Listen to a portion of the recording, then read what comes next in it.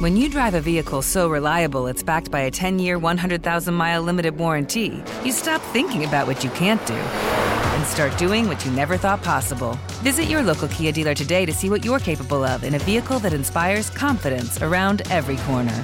Kia, movement that inspires. Call 800-333-4KIA for details. Always drive safely. Limited inventory available. Warranties include 10-year 100,000-mile powertrain and 5-year 60,000-mile basic. Warranties are limited. See retailer for details. The Big Take from Bloomberg News brings you what's shaping the world's economies with the smartest and best-informed business reporters around the world. We cover the stories behind what's moving money and markets, and help you understand what's happening, what it means, and why it matters every afternoon. I'm Sarah Holder. I'm Saleha Mohsin. And I'm David Gura. Listen to The Big Take on the iHeartRadio app, Apple Podcasts, or wherever you get your podcasts. I'm Saleha Mohsin, and I've covered economic policy for years and reported on how it impacts people across the United States. In 2016, I saw how voters were leaning towards Trump and how so many Americans felt misunderstood by Washington. So I started The Big Take DC. We dig into how money, politics, and power shape government and the consequences for voters. With new episodes every Thursday, you can listen to The Big Take DC on the iHeartRadio app, Apple Podcasts, or wherever you get your podcasts. If you love sports and true crime, then there's a new podcast from executive producer Dan Patrick and hosted by me, Jay Harris, that you won't want to miss. Playing Dirty: Sports Scandals. Each week, I'm squeezing the juiciest details from some of the biggest sports scandals ever. I'm talking Marcus Dixon, Olympic gymnastics, Cain Velasquez, salacious Super Bowl-level scandals. Join me on the dark side of sports by listening to Playing Dirty: Sports Scandals on the iHeartRadio app, Apple Podcasts, or wherever you get your podcasts. You know, your house smells. Don't get mad. Don't get mad. My house smells too. I'm not indicting you. I'm sure you keep a clean home, but just time means you're going to acquire smells, whether those are cooking smells that get in your paint and your carpet. Maybe they're animal smells. Maybe you're a smoker or someone else was. Just living creates smells. I didn't realize that my home had a smell to it until I got my first Eden Pure Thunderstorm, the greatest air purifier I've ever owned in my life. This thing, I had it plugged in for 2 hours. I came back in the room and my air smelled so clean. I now own 3 of them. I'm not making that up. This thing has absolutely changed me on top of what it's done for my allergies. Go get one. Get 2. Be like me and get 3. Go to EdenPureDeals.com. Make sure you use the promo code Jesse. That gets you $10 off and free shipping. EdenPureDeals.com, promo code Jesse.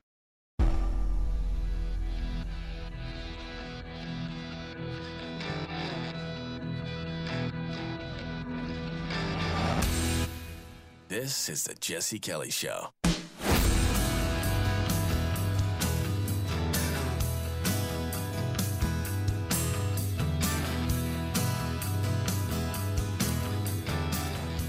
I want you to imagine being tied to a post in an Indian village. Your friend is tied to a post beside you. Now, your friend is not in a good spot. You see, you've been left alone up to this point. Your turn is coming. Your friend, however, well, he doesn't look very good. And he doesn't look very good because the Indians in this village have taken sharp slivers of a pine tree, and I don't mean 1 or 2. I mean 100 of them. And they've shot them into his body. So he's he looks like a pincushion, right? And you're next.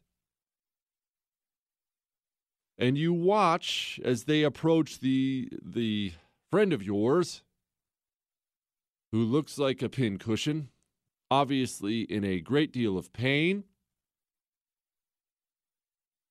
And they light all those pine slivers on fire and burn him like a torch.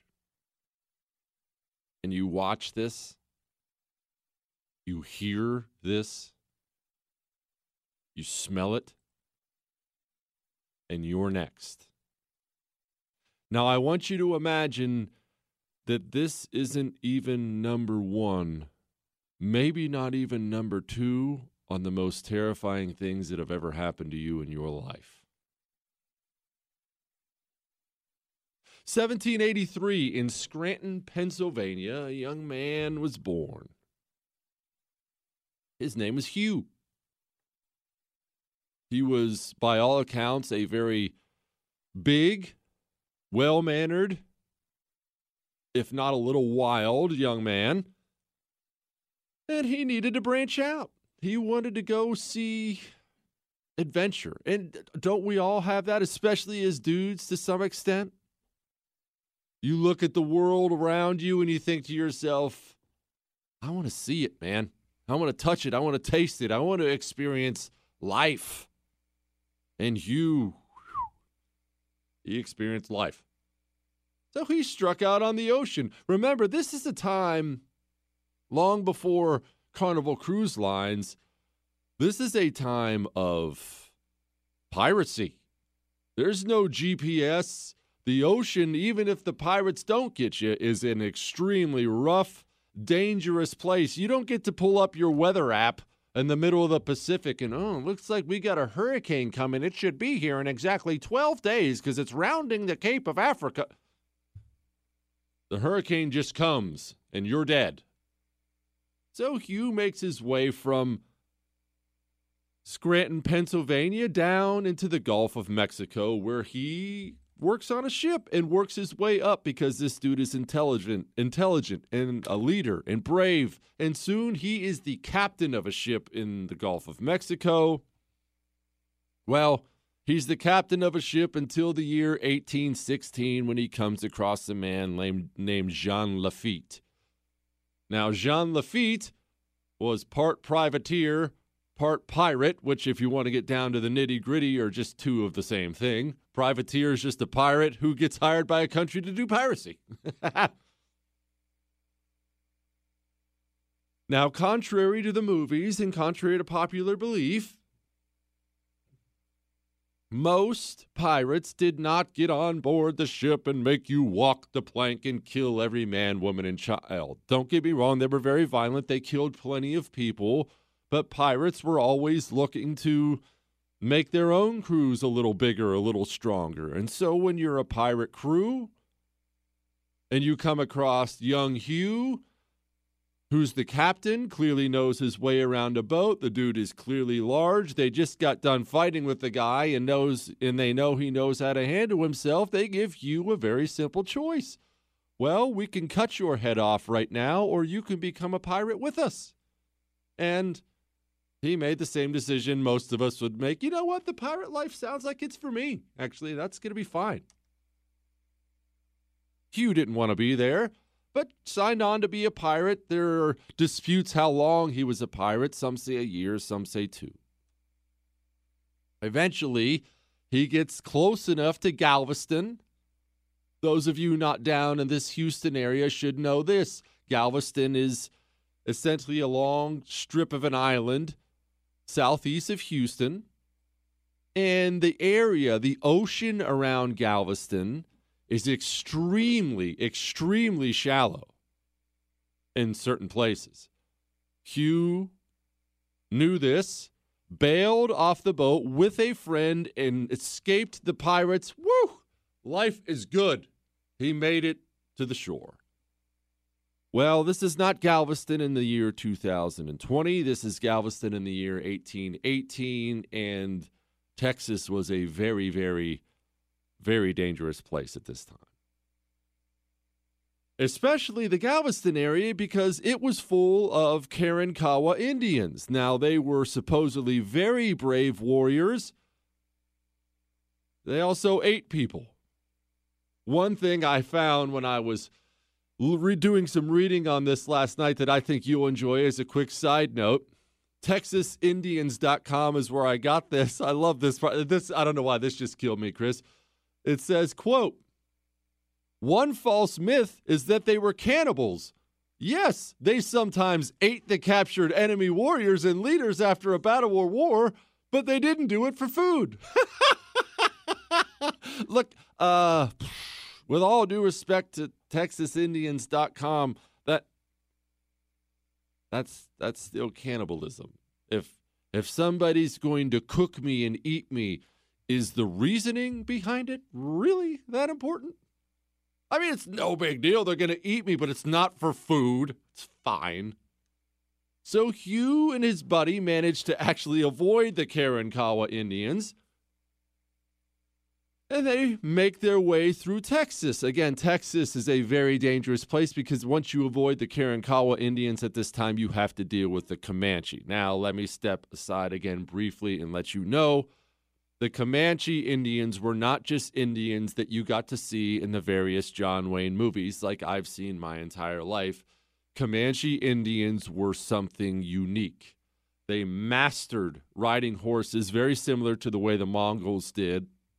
And they slaughtered everybody. They very, very, very much so competed with the United States Army for a long time in Texas. They had a massive empire, and they were a juggernaut. Those Apache Indians we all love, you know, Geronimo, the Apaches, the fierce warriors, the amazing Apaches. Do you know the reason the Apaches were over there in the New Mexico, Arizona area?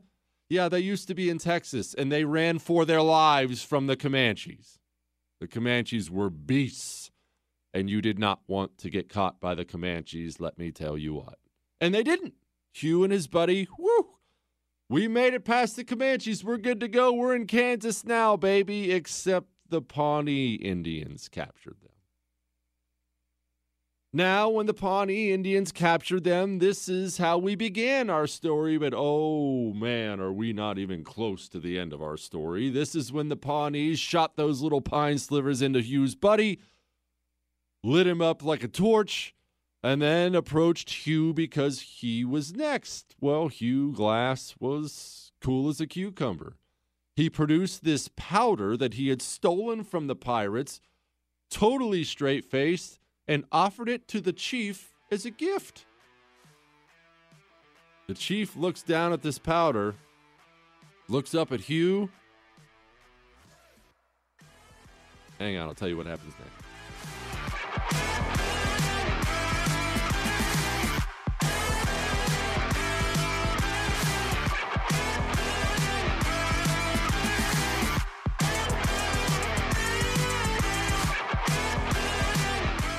The Talk Radio Revolution. Jesse Kelly.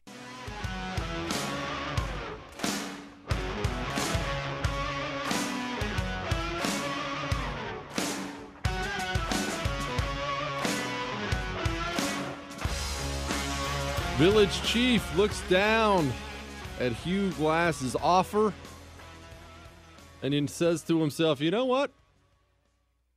This guy's just all right. They cut Hugh Glass loose from his pole and basically adopt him. He took to Indian life very well. Again, this is a man who, think about the life he's lived so far. This is a man who lives a life of adventure. And the Pawnee took him in and showed him how to survive in the wild. They showed him how to hunt. They showed him how to fish. They showed him how to use a tomahawk. They showed him how to use a knife. Taught him how to use a weapon. We're talking a 4-year immersion in the ways of the Pawnee. Would serve him very, very well in the days to come. Eventually, Hugh decides he's going to leave because this is clearly a man who can't sit still. And he finds out the Ashley Henry Fur Company is putting together an expedition. Let me explain something about fur companies before I go any further. It's very difficult for us to understand how gigantic and lucrative the fur industry was back in the day. Here's the best way I can describe it. Think about it like oil today. Let's say you're a young, adventurous man, and you find out in Siberia there are some extremely extremely rich oil wells up there. You just have to get there. And if you manage to get there, and you certainly might die, but if you manage to get there, you can go from being a young, poor, adventurous young man to being a young, adventurous, very, very wealthy young man. These furs were nothing like you can think of now, and they shipped them around the world, especially beaver pelts, but all furs. Everybody wanted them. I realize there's a whole animal rights component to that, but the truth is, what's better than animal fur? As far as a design goes for something that is waterproof and warm, God hasn't been topped. So if you're looking for something like that, yes, picking something he designed over something Hugo Boss designed is probably a very good idea. Well, that was another era. But be that as it may, just know that whole fur companies started specifically to trap and get these furs, and it was big money, like a gold rush type thing. So the Ashley Henry Fur Company puts together an expedition. Now, remember the era we're in here. Again, it's hard for us to wrap our minds around this.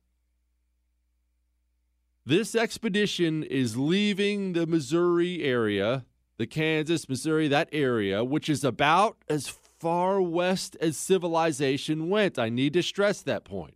Yes, there were forts and things out west by this point, but it is wild. There aren't massive booming cities. This is even before the 1849 gold rush. There are people, but there aren't many of them. You're taking off up the Missouri River, heading towards the Dakotas, heading towards Montana. You are essentially, back in this day, heading towards the moon. You are hopping on a boat, heading into the Amazon. You are heading into the unknown. So a group of young men, a bunch of them, a bunch of trappers and fighters, sign on to the Ashley Henry Fur Company, and they're heading to Montana for pelts. A 1,500-mile trip. And at one point in time, as they're making their way towards it, they come across some Arikara Indians. Now, I'm going to call them Ree Indians because that's what they called them. They called them Rees. They're Arikaras, but they call them Rees.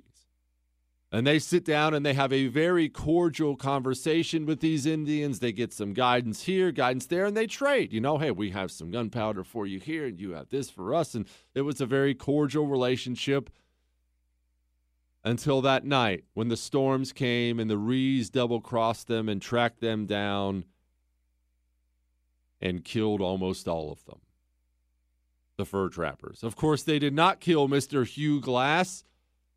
He and about 10 to a dozen men, we don't know exactly, managed to make it out of there alive, only they're still 1, wounded, and 2, being hunted by these Rees. These Rees were warlike people, did not want the white men there catching furs.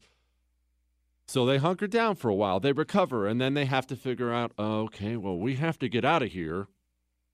We are in the middle of absolutely nowhere, and there's a fort up on the Yellowstone. It's about 300 miles away. We can't risk a boat. We don't even have one anymore anyway. Even if we could build one, we have to go on foot. And so these mountain men, they called them old coons. That's what they called each other. These old coons begin to make their way through the wilderness, being hunted down by Indians who want scalps. Again, this is not something in the movies, although they made a movie about this whole story. This is reality. And here's the issue when you're men traveling that way on foot, no horses, no boats, and being hunted down by Indians. You have to eat. Food doesn't miraculously come down from the heavens unless you're the Israelites who just escaped Egypt. You have to eat. And you need to shoot your weapon to eat. And Indians have ears too.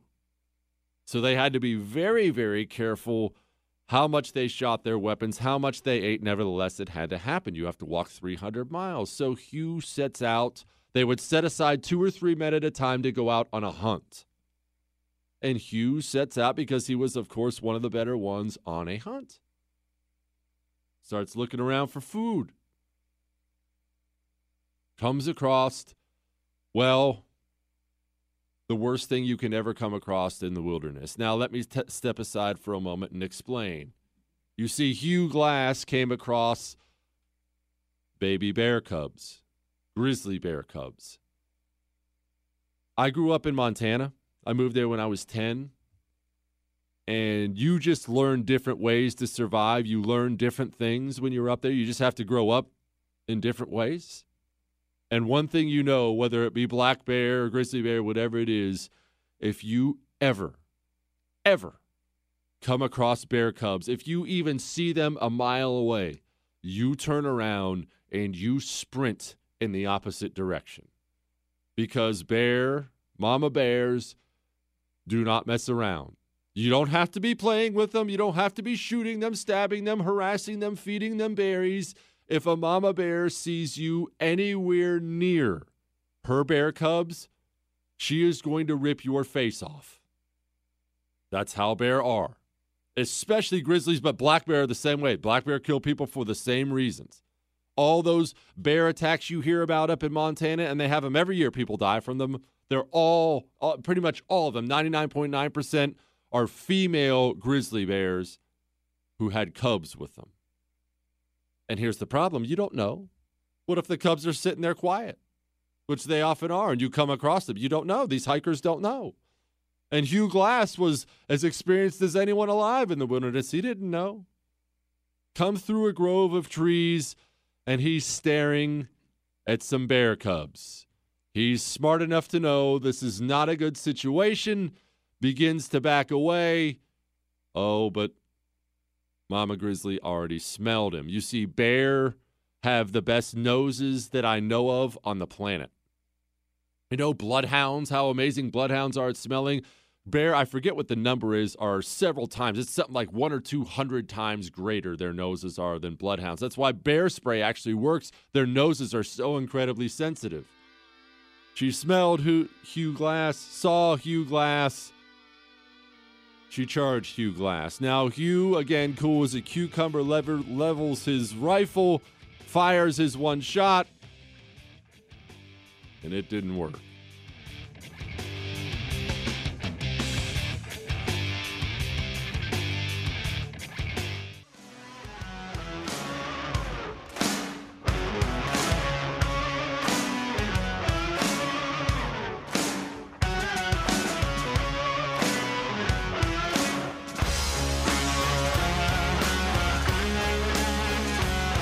Glass hit that grizzly bear with that one shot he had in his musket, but it is a grizzly bear, and understand this. This can be difficult for people who don't understand how big and massively powerful grizzly bears are. For one, if you were to hold up the paw of a grizzly bear, it is easily the size of your head. Easily. They're horrifying. Go ahead and Google the image of it. I love them. They're fascinating creatures.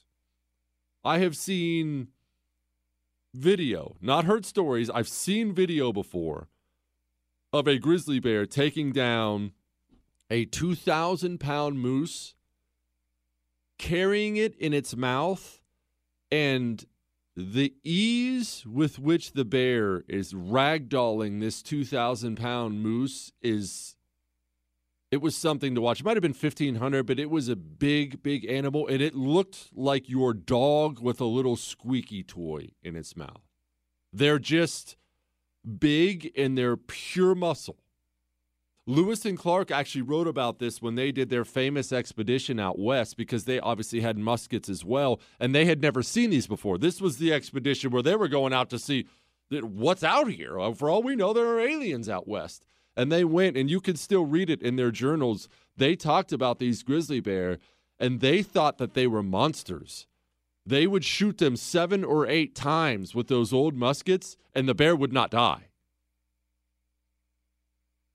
To this day, you know, that weapon you use as a personal carry weapon, I mean, my personal carry weapon is a 9mm. You might as well just throw the gun at the bear. I'm not exaggerating. A 9mm will not even penetrate a bear's skull. It certainly will not stop a charging one.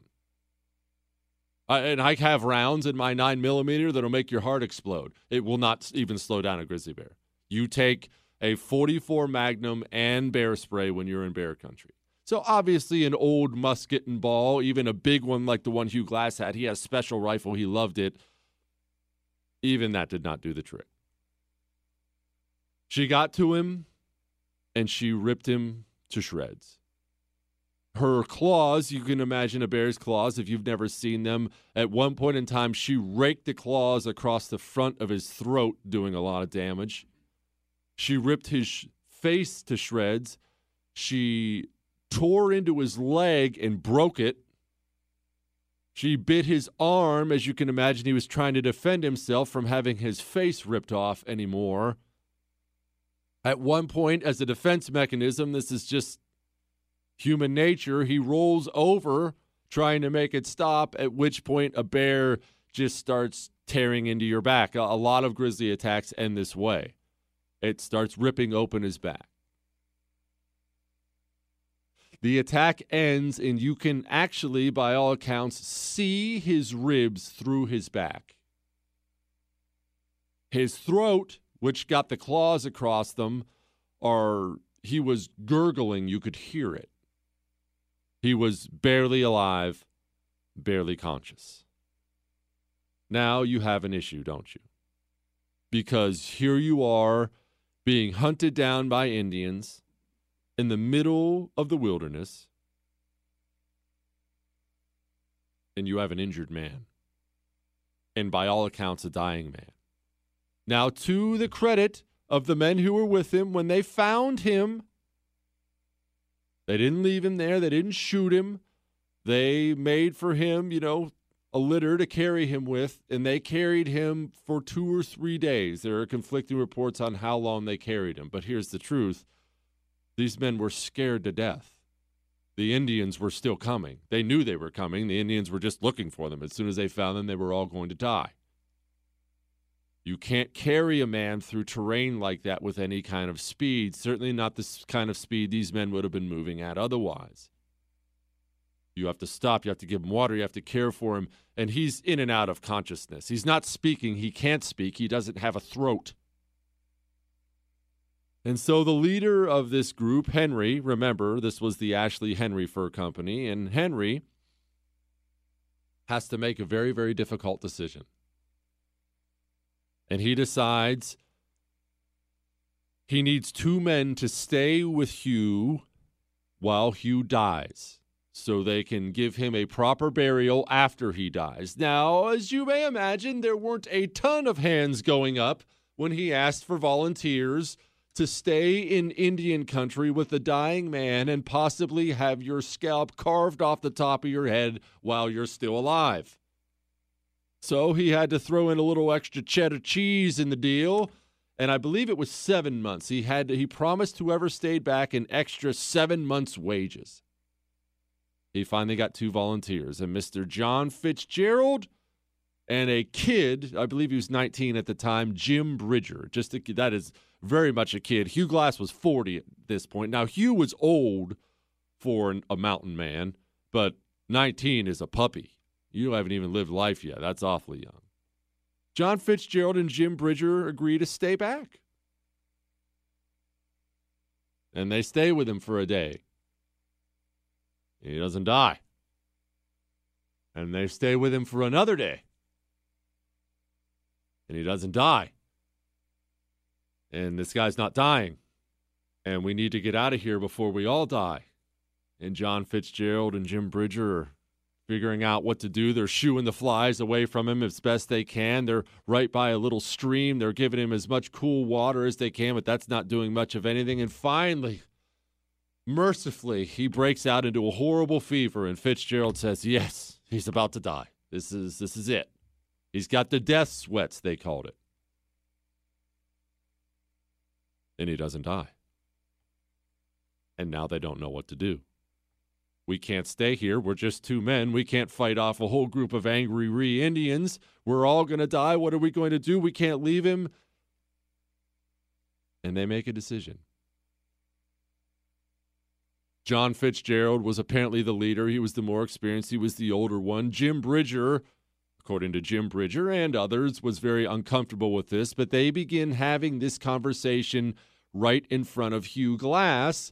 Unbeknownst to them, Hugh Glass couldn't speak, didn't have his eyes open, but could hear every single word as they sat there beside him and discussed, well, let's leave him and we'll just tell everyone he's dead.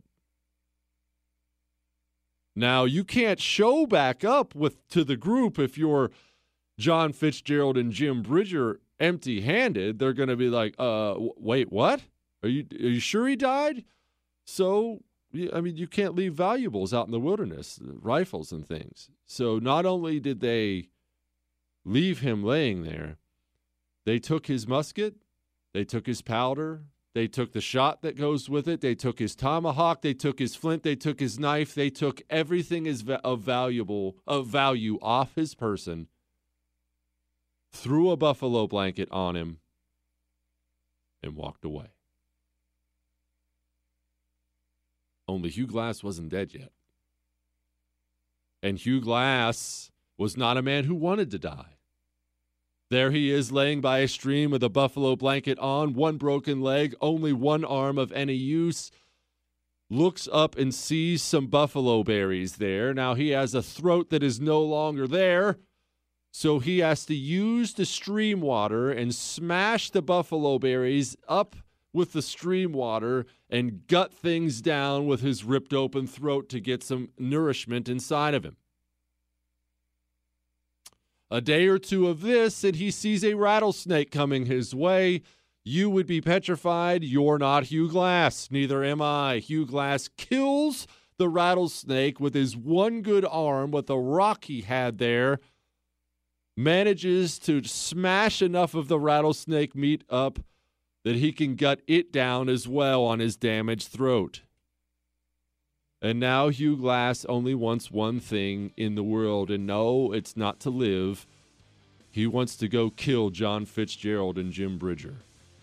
That's all he wants in life. So he rolls over on his belly and starts to crawl.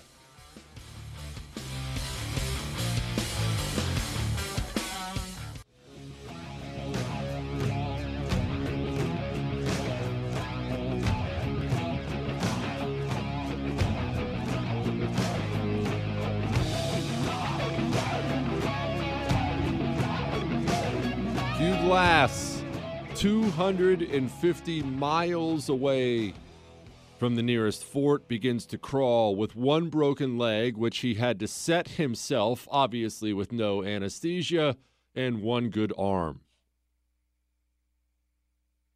He crawls. Now, this is a man severely wounded, still fighting fever, one arm and one leg. So when I say it was slow going, I mean slow going. Eventually, his arm and leg would just give out, and he would have to lay there for a day, work up his strength again, and continue to crawl on. Hugh has a bigger problem, though: infection. Now, the front of him miraculously was okay, but remember, he was laying on his back by that stream, and his back was shredded by that grizzly bear with deep, deep, deep lacerations and infections coming. And he can smell it, and he can feel it, and infection's going to kill him quickly. So he finds maggots. Maggots, while this is not the most pleasant thought in the world, eat away dead flesh. Dead flesh is where the bacteria grows, and he puts maggots into his own wounds in his back to eat out the infection. And he continues to crawl.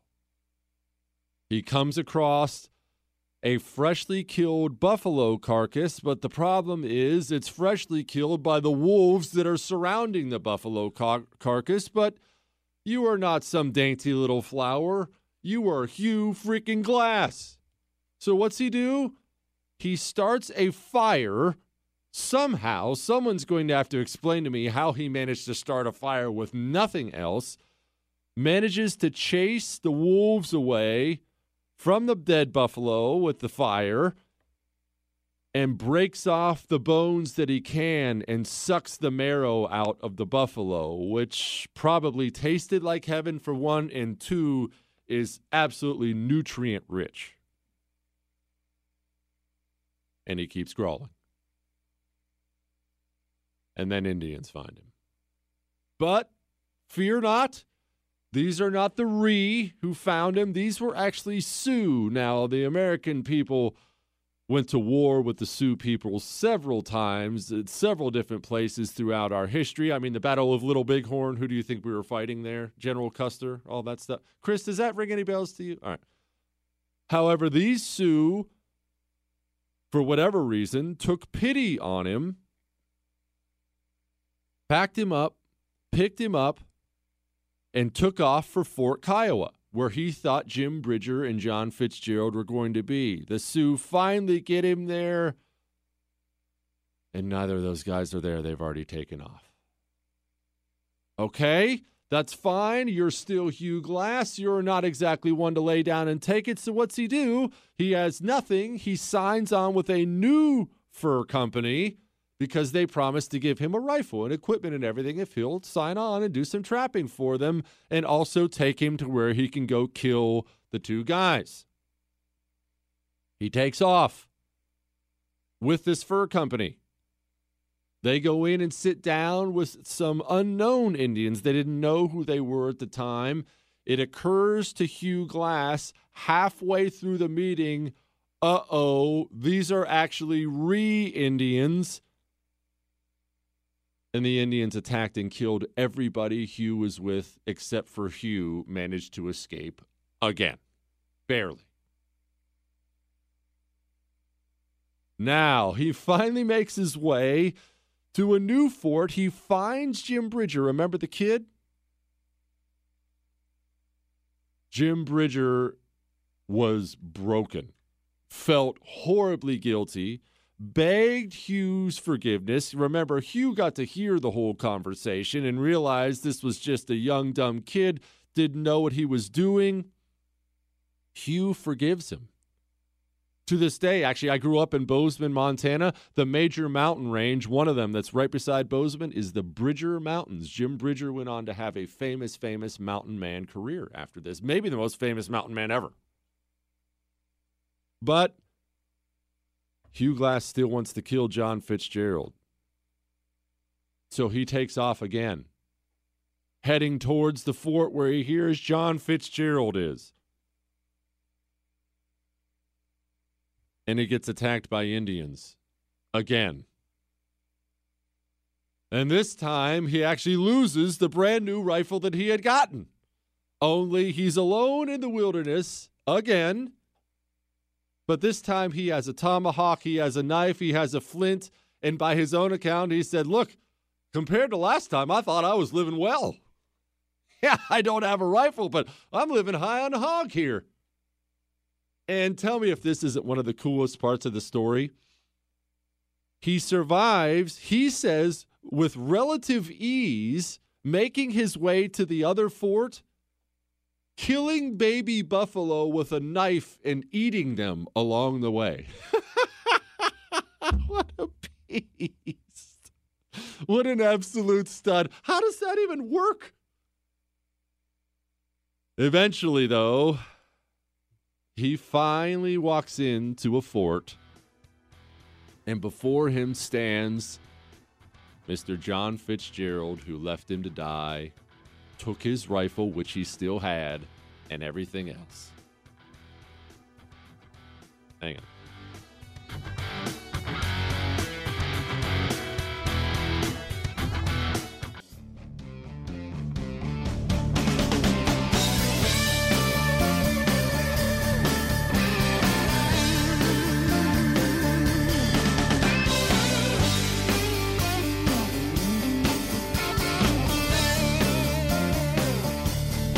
What's the most you've ever hated anybody in your life?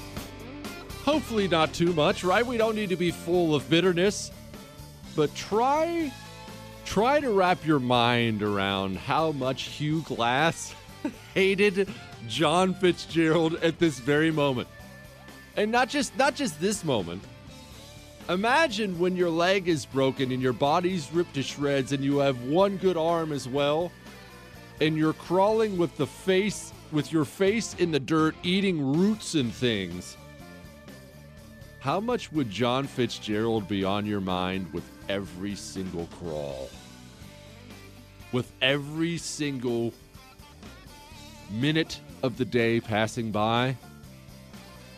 You'd hate him. And according to Hugh, that was what got him through. Isn't that amazing? It wasn't some will to live. All he wanted to do in life from that point on was kill John Fitzgerald for what he did for him. That's kind of sweet, right? That's all he wanted to do in life was kill John Fitzgerald. So he finally makes his way into the fort.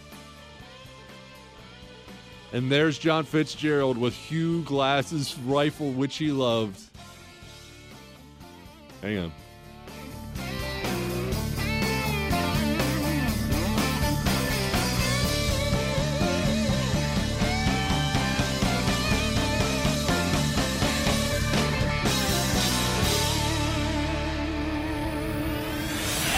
The Jesse Kelly Show.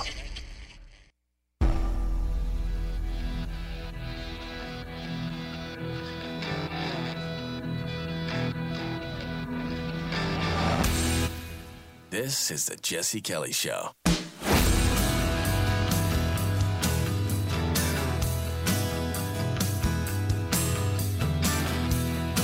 Hugh Glass walks into that fort, and let me just totally buzzkill you on, well, not the end, but how that worked out. Turns out John Fitzgerald had joined the freaking army. And Hugh Glass cannot walk into an army fort and shoot someone in the army, or Hugh Glass is going to be killed. They did understand his story. They gave Hugh Glass his rifle back.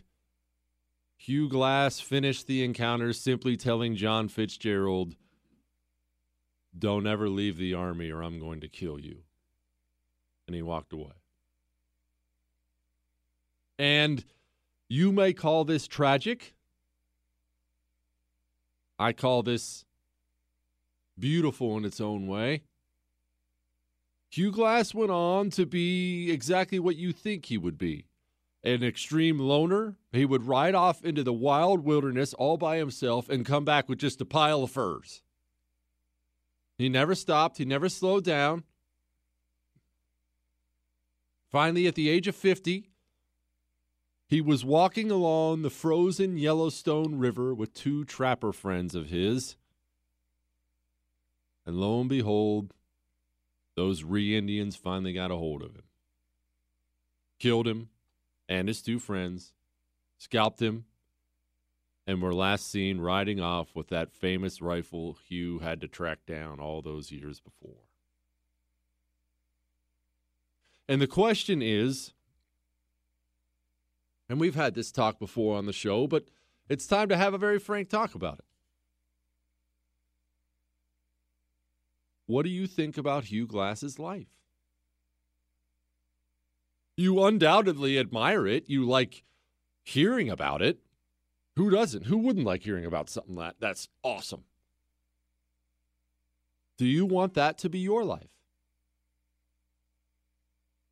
That's really what it comes down to, right? The guy has a big plaque where he was attacked by that grizzly bear. I believe it's in South Dakota. You can go see it to this day. Do you want that life? He was born in Scranton, Pennsylvania. What if he grew up in Scranton and never went down to become a pirate? Never escaped various Indians, never saw his buddy burned alive, never got attacked by a grizzly bear, never ended up getting killed and scalped, never... What if he grew up in Scranton, Pennsylvania?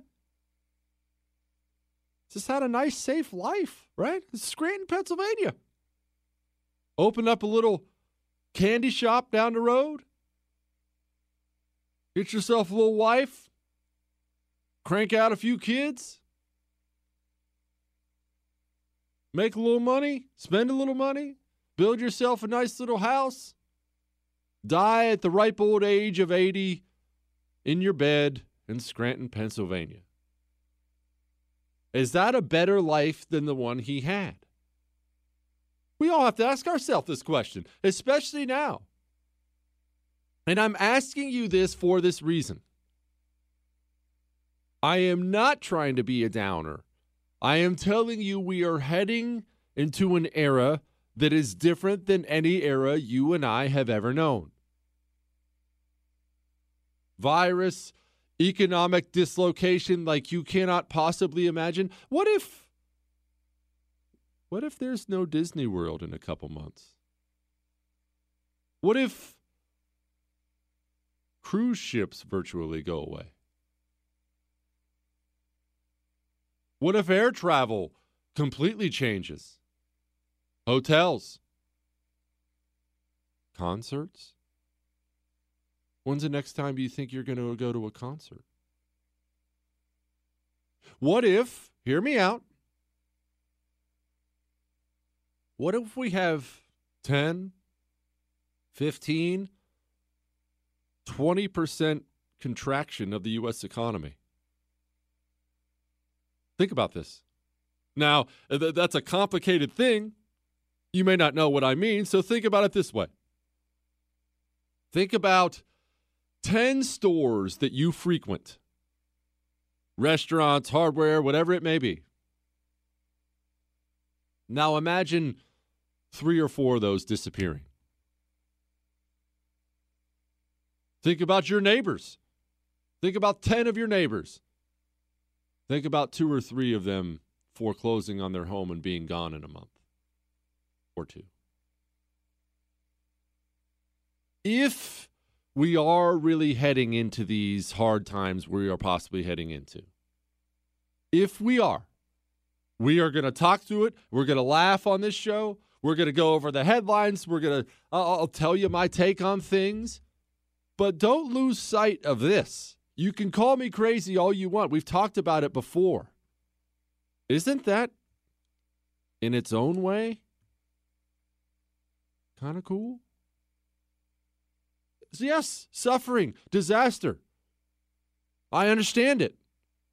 But you can sit around and lick your wounds and wallow in your sorrow.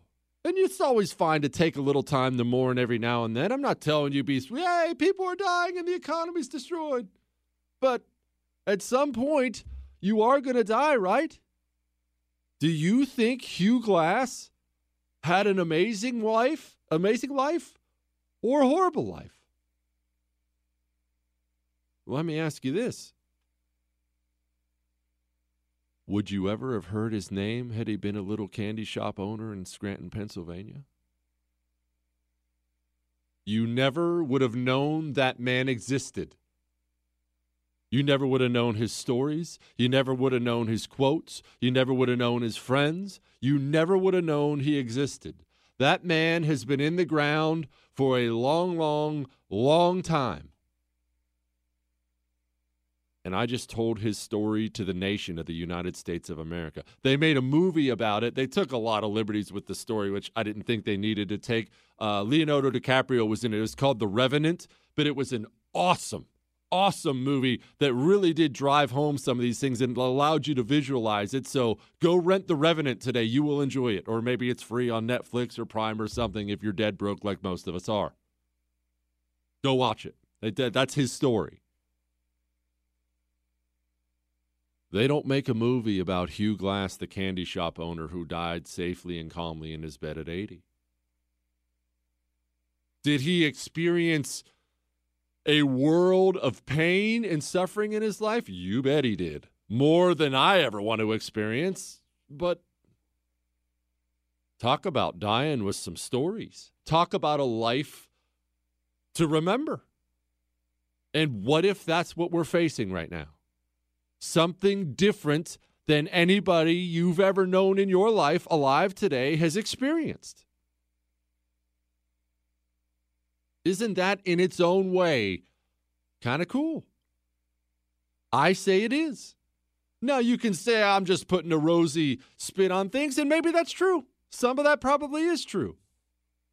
I will tell you, one of the things we did often in the Marine Corps when things were really ugly and dark and miserable, one of the things we did often, and people who were watching us, if they were from on the outside, would have thought we were nuts, we would laugh. We would tell the sickest, darkest jokes you could possibly imagine. We would be stuck in a horrible, miserable, dangerous situation. And we would just look at each other and we would just start laughing hysterically. I don't mean a little giggle, because what else can you do? We'll roll with the punches. We'll take it as it comes.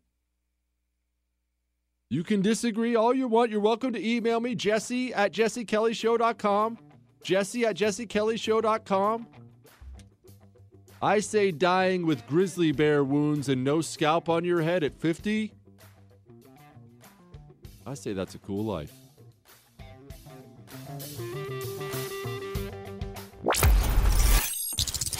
The Jesse Kelly Show.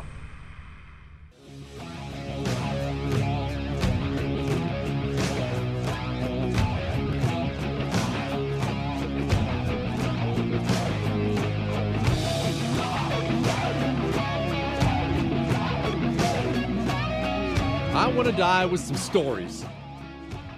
And you know what's funny, Chris? I noticed it today. It's really funny. Traffic's getting bad again. I just saw a picture, some guy, some reporter in L.A. posted a picture up of their highway. Traffic's getting bad again. And you know what that means, don't you, people? You know what that means. What have I been warning you about? Part of the problem with telling people to go lock in their homes, part of the issue is they won't do it. Not for as long as you say they need to do it. That's why I've always honestly gotten the biggest belly laugh out of, well, we may need to do this for a year, year and a half. How much of an out-of-touch idiot do you have to be to even think that's possible? And again, if I walk into my doctor's office, let's say I'm having some heart problems, and they do all the stuff where they look at your heart, and they look at all your arteries, and they have a little sit down with me in my doctor's office. And everybody knows I love food. You know I love food, right? I love Velveeta. I love Red Lobster. I love cheeseburgers and steaks and pizzas and tacos. And I go and I sit down in my doctor's office, and my doctor says to me, well, Jesse, look, you got some clogged arteries there. So here's what we need to do. Well, I need you to make a couple of adjustments here, maybe cut back on the carbs a little. I've got this really low-level medication I want to get you on and dial things back, and we'll just see if we can't clean this up. That's a good doctor. He gave me a workable, livable solution that suits my lifestyle. If I walk in my doctor's office with all those heart problems and he sits me down and says, Jesse, here's what we need to do. I'm going to write you this prescription, and it's going to knock you out for 14, 15 hours a day. Also, your diet, you can't eat anything you like anymore. I'm going to actually tell you, you have to eat 3 green beans a day, and that's all for the rest of your life. Is that a good doctor? Even if he's right, even if that keeps me alive, is that a good doctor to sit down and prescribe something that's not even close to humanly possible? That's not a good doctor. That's a bad doctor. That's what's always cracked me up. Actually, speaking of something like that, not to get sidetracked here, it's always cracked me up about these fitness people that try to help someone out who's too fat. And you got somebody who's never worked out ever. And he's 350 pounds of goo, and he's trying to get his life in check. He wants to stay alive, wants to get healthier, and that's awesome. It's a good thing. And he goes to some personal trainer, and the person, all right, here's what we're going to do. We're going to work out for 5 hours a day starting tomorrow. Okay, well, that's a bad trainer. That's not possible. If you're massively overweight and you want to get healthy, go for a walk. A light one today. Go for another one tomorrow. Walk a little further next week. Lose enough weight that'll turn into a jog. Lift some light weights. Prescriptions from anybody, doctor, personal trainer, business, pastor, counselor, whatever it may be, either they're possible or they're bad prescriptions. We have highways filling up in LA. We have highways filling up in Houston, and I know that because I just drove in them this morning. Why are they filling up? Because you told a nation of 327 million people that the medical solution was to go lock yourself in your home and never leave. And people won't do it.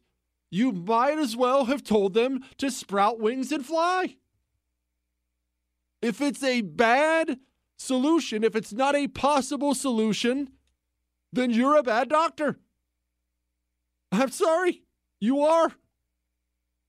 You're a bad doctor. On top of everything else, the absolute repugnant violation of rights in this country has stunned me. What Americans have been willing to give up has stunned me. And you know what inspires me? That people are getting sick of that crap too. Listen to this New Jersey Governor Murphy, I think his name was, on Tucker Carlson. So you made that decision, and as I noted before, 15 congregants at a synagogue in New Jersey were arrested and charged for being in a synagogue together.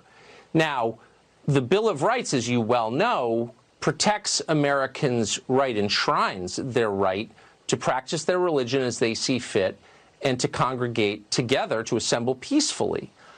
By what authority did you nullify the Bill of Rights in issuing this order? How do you have the power to do that? That's above my pay grade, Tucker. So I wasn't thinking of the Bill of Rights when we did this. We went to first of all, we looked at the data and the science, and it says people have to stay away from each other. That's the best thing we could do to break the back of the curve of this virus. Oh, I never really thought about it. I don't even think about it. I talked about it yesterday. And you're about to hear this at the federal level.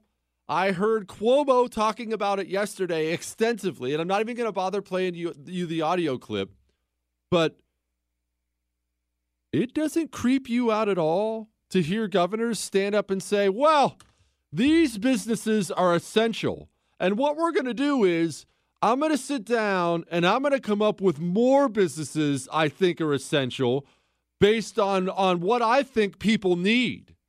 And based on whether or not I think the business can open.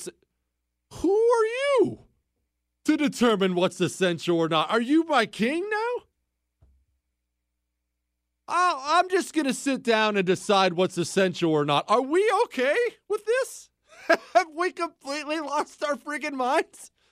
We're just going to be, I'm not really sure if that's essential.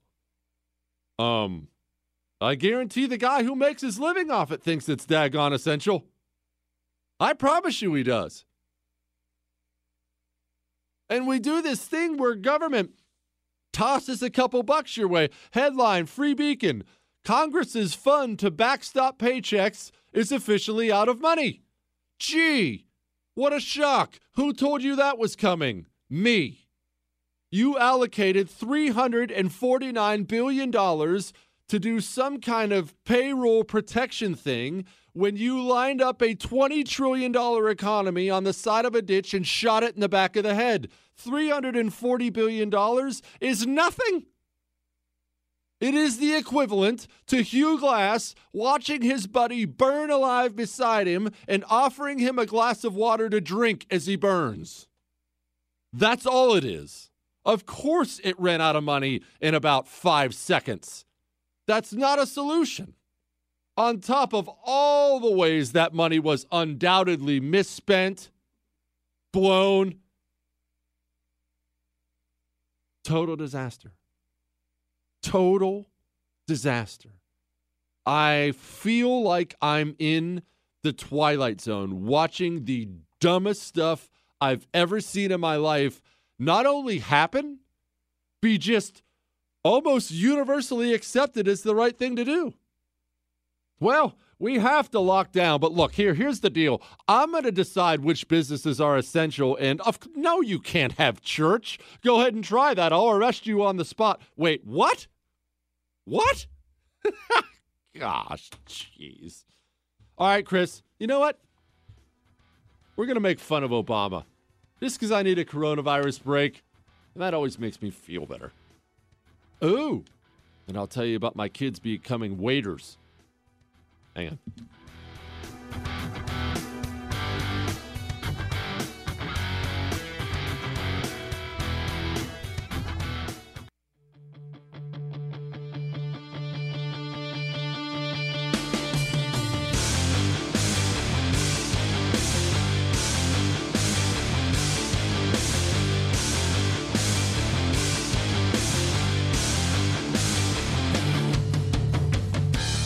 Joining me now, former Air Force PJ and host of World News with BK, the only weekly podcast you need, people. BK, I'm looking at highways or pictures of highways this morning in Los Angeles, and they're filling up with cars. I drove to work this morning in Houston, and my traffic was a lot worse than it has been, brother. What's happening out there? Yeah, you know what? It's funny. Anecdotally, I noticed for sure this week there are way more people on the streets than there are last week. And, you know, it's like you and I talked about. You can only trap people inside for so long. You know, this isn't like communist China where we're going to throw people in gulags for not listening to the government authorities. So people are definitely out here at least starting to buck for sure. And I'm just like looking at the live updates page and what's going on. Thankfully, it does look like some states are getting ready to open. I did notice, I can't believe this, beaches in Duval County, Florida are looking to reopen finally this Friday. Now, out here, and Jesse, you know me, I'm all about the public health aspect of it. I am all about the social distancing, the mask in public, fine, all that stuff. But the fact that the beaches are closed out here in Southern California right now, where it's damn near like 80 degrees, is ridiculous. I mean, and that's part of like so many things, like these parks and beaches. That's part of like our mental health, the fresh air, the exercise. I mean, it's good for morale for people to see me striding down the beach. The tan is on point. The ab veins are popping, Jesse. You get all the half naked pictures I send you. You've seen it, Jesse. Gosh. By the way, stop sending me shirtless pictures of yourself when I text you and ask to come on the show. It's making me uncomfortable. By the way, that's not going to happen. All right. Are you trying to say that fresh air and sunshine and exercise is actually a better way to avoid getting sick than staying in a 1,000-unit apartment complex breathing recirculated air? Is that what you're saying?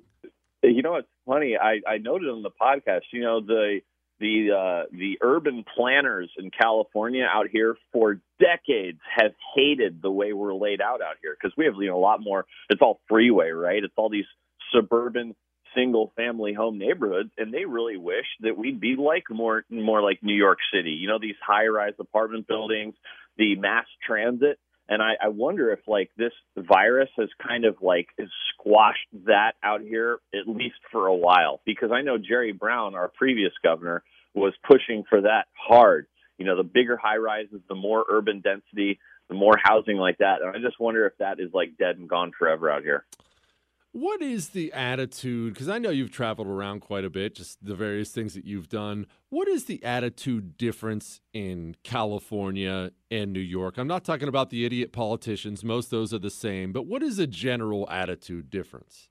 Well, I will say out here, I think there was a lot more initial compliance because maybe it's partially because, that rep that Californians have of being all health conscious and everything. I really don't know. I think there's going to be so many papers written on this when it's all over, but I think that there was a lot of compliance. I will tell you, in San Diego, where I am, people shut it down pretty hard, like right off the bat. The mask wearing, a couple days ago I was out, 95% of people are wearing the masks.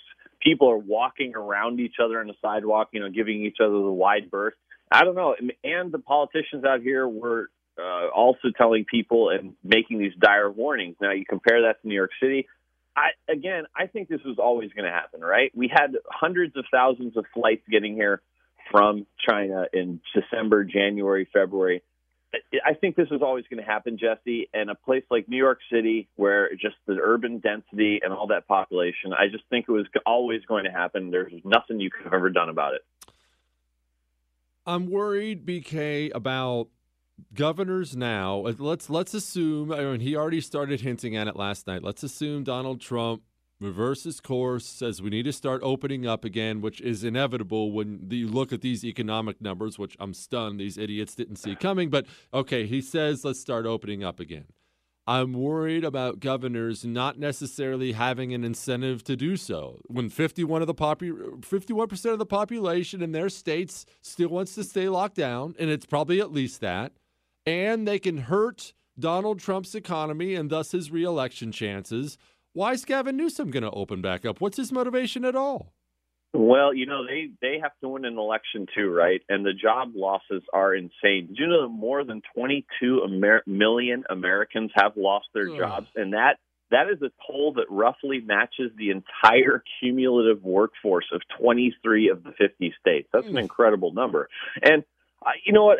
I think the problem is, which has always been, is that this was attacked as a one-size-fits-all approach. I think for some governors, maybe it is to start reopening. For others, it isn't.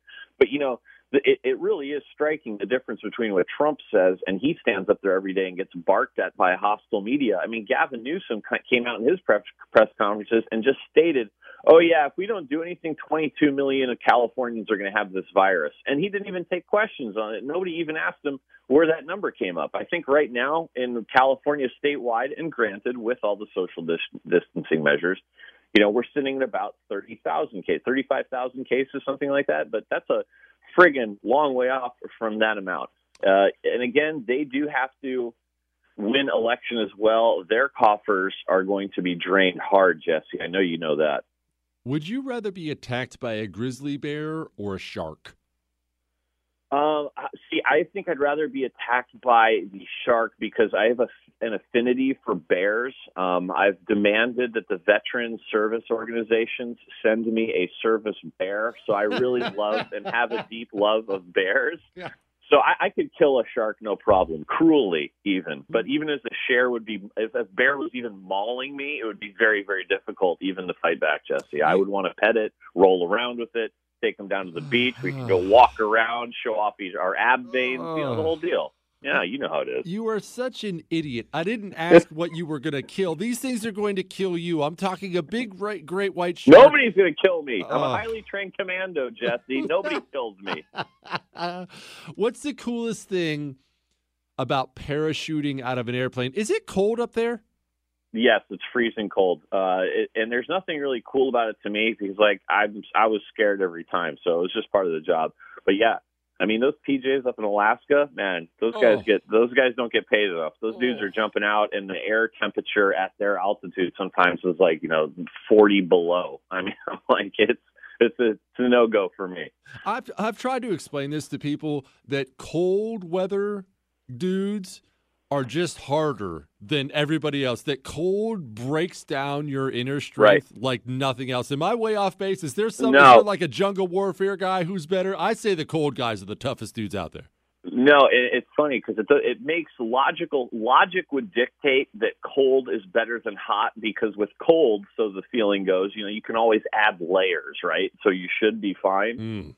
But there's something about cold weather, man. It just sucks your will to live. I've been in Iraq at the height of summer, 130 degrees, full kit, walking up like a dozen flights of stairs. And don't get me wrong, that's a total suck fest. But there's something about the cold that just makes you just want to lay down and give it up and just die. So I don't have that with heat. What does a weirdo super health freak like you eat for breakfast? Do you eat some pine nuts or something and call it good? Do you even eat breakfast? You probably eat one meal a week. I was gonna say, who eats breakfast? Oh. Breakfast is for losers. Come on now. Gosh, you are such a dork. That's a no-go. BK is the host of World News with BK. His program's a little bit more vulgar than mine, but it is awesome. Absolutely. I download it every single week. Keep doing what you do, my brother. I appreciate it, Jesse. We'll talk to you soon. Be good. It is a good podcast, Chris. Again, I cannot stress this enough, people. You know how my show is a family show? Despite talking about burning people alive and stuff, BK's show, not one for the kids, but it is really, really good. You can email me, jesse@jessekellyshow.com. All right, we're finally going to make fun of Obama, and I'm going to talk about the kids. Hang on.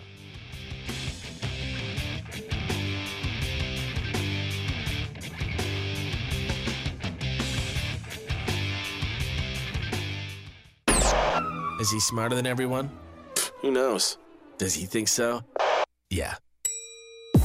The Jesse Kelly Show.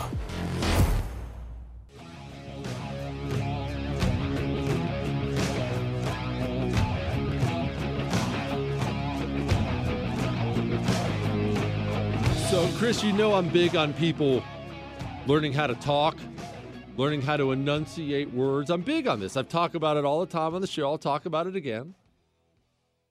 I don't like how people, when they're asked to read something out loud, will say things like, Senator Chris Murphy of the U.S. system. You're not reading, you're reading out loud. Slow down, enunciate. When you're on the phone with somebody. Oh, I know, that's the worst thing I've ever heard. Speak out loud. Slow down. And ordering food. Big for me. And taking an order. I actually never waited tables myself, but I think everybody should work some sort of kind of retail. Do you consider that retail, Chris? Is that considered retail? What's the definition of retail? Look that up. Something. Either way, someone should have a job like that at some point. I think it teaches you about human nature. I think it's very good for you. Now, I never went into that. What? A retail is the sale of good or commodities? Yeah, that's whatever. We're calling it retail. It's my freaking show. It's retail, baby. Somebody should work waiting, which is retail. Now, I sold RVs, everybody knows, so that definitely counts as retail. My point is, you'll learn how to speak with people, how to hear people. You learn what makes people tick big time. And it's good for you. It's very good for you, especially in this day and age. And let's be honest, you can fight against it all you want, but it is a more digital age. People have their faces buried in their phones, buried in their iPads. I don't love it. I don't hate it. It's just the way the world has gone. It's fine. I've got a phone I look at all day, too. I do my whole show off my phone. Well, my whole career is there. I order food there. I mean, it's everything. So it's important to have that skill. And so guess what we're doing tonight, Chris? Our boys are 9 and 11. We have decided, the wife and I, we're going to have a date night tonight. Obviously, there's no restaurants open, right? We're having a date night in the house. The boys are going to provide us a restaurant experience for money. We're going to pay them based on how they do. And when I say a restaurant experience, I mean I want to be greeted at the little hostess's table. I want to be asked how many in my party. I want to be escorted to where we're sitting. I want the area to be clean. I want there to be silverware laid out. If I want a beer, I want it. I don't want my water glass to get empty. If I want 2 beers, I better not be sitting there with an empty beer the entire time. I want you to tell me what the food is, even though we're going to order like DoorDash or something like that beforehand. I want you to make sure you're being conscientious. I want you to make sure you're asking me, looking me in the eye when we speak. When my plate is done, I want your little butt out there clearing it out so I'm not staring at an empty plate. I want the full experience. I want to be asked what's for dessert. I want it all. When it's all done, I want you to sit down and I want you to write out a receipt for me with how much everything costs. I then want you to figure out what 20% tip is. And you know what? I'm anxious to see how they do. And again, I'm not living in, a tyrannical household, although I am the one calling the shots. I'm paying them for it. And I told them last night, and they know I mean it. Your pay will be determined by how well you do, period. If you want something good, you better provide me with the restaurant experience. I like it. I like it a lot. It's a lot better than this freaking lameness I saw.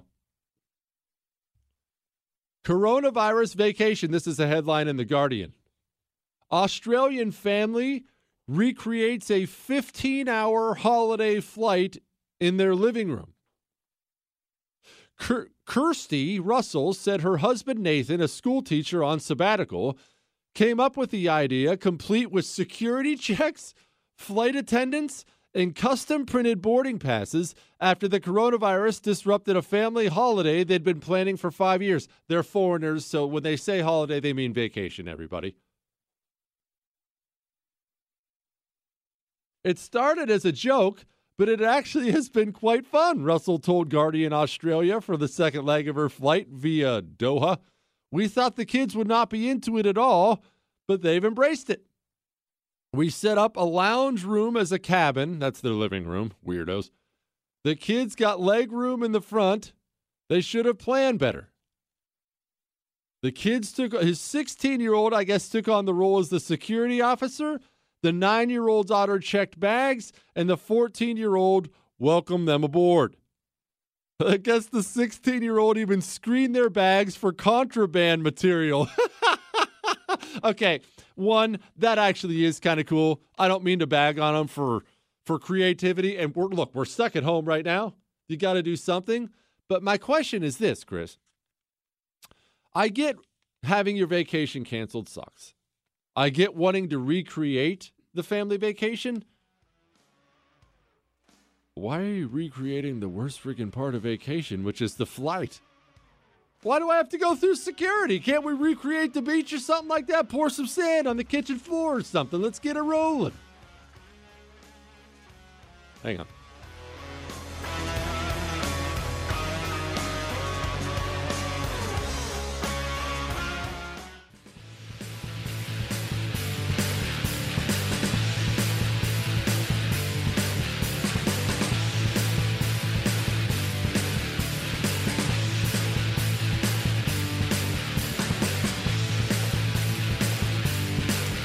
There's something weird I see with the left all the time, Chris, and I always found it hard to understand until I really sat down and thought about it.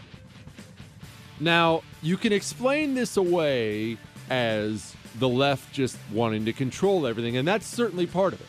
That's part of it. And what I'm talking about is Obama whining about the GOP having a propaganda network. Of course, he's talking about Fox News. You remember Obama used to whine about Fox News all the time.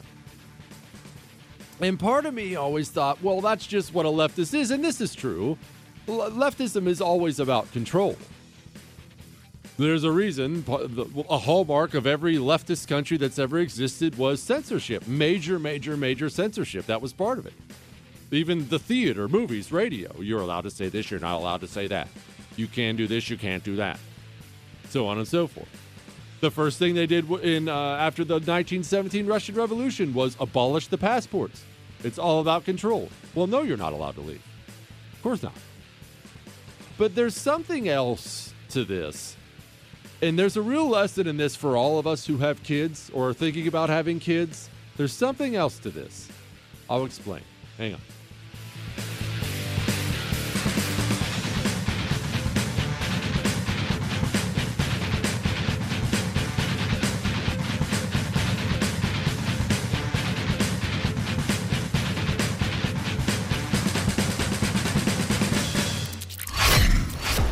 This is the Jesse Kelly Show.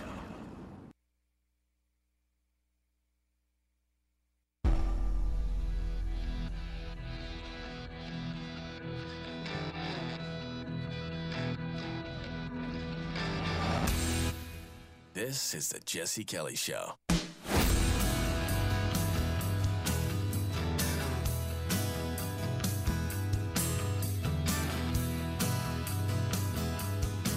President Barack Obama, quote, "The other side has a massive war chest.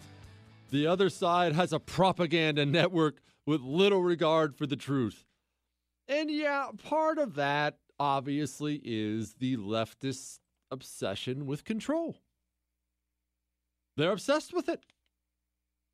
And I don't need to lay out all the extreme examples for you, all the Nazis burning books and things like that. But look, if you want to take anything to an extreme, you can see it's an obsession with control. It's not that your opinion is wrong. It's that you shouldn't be allowed to say it.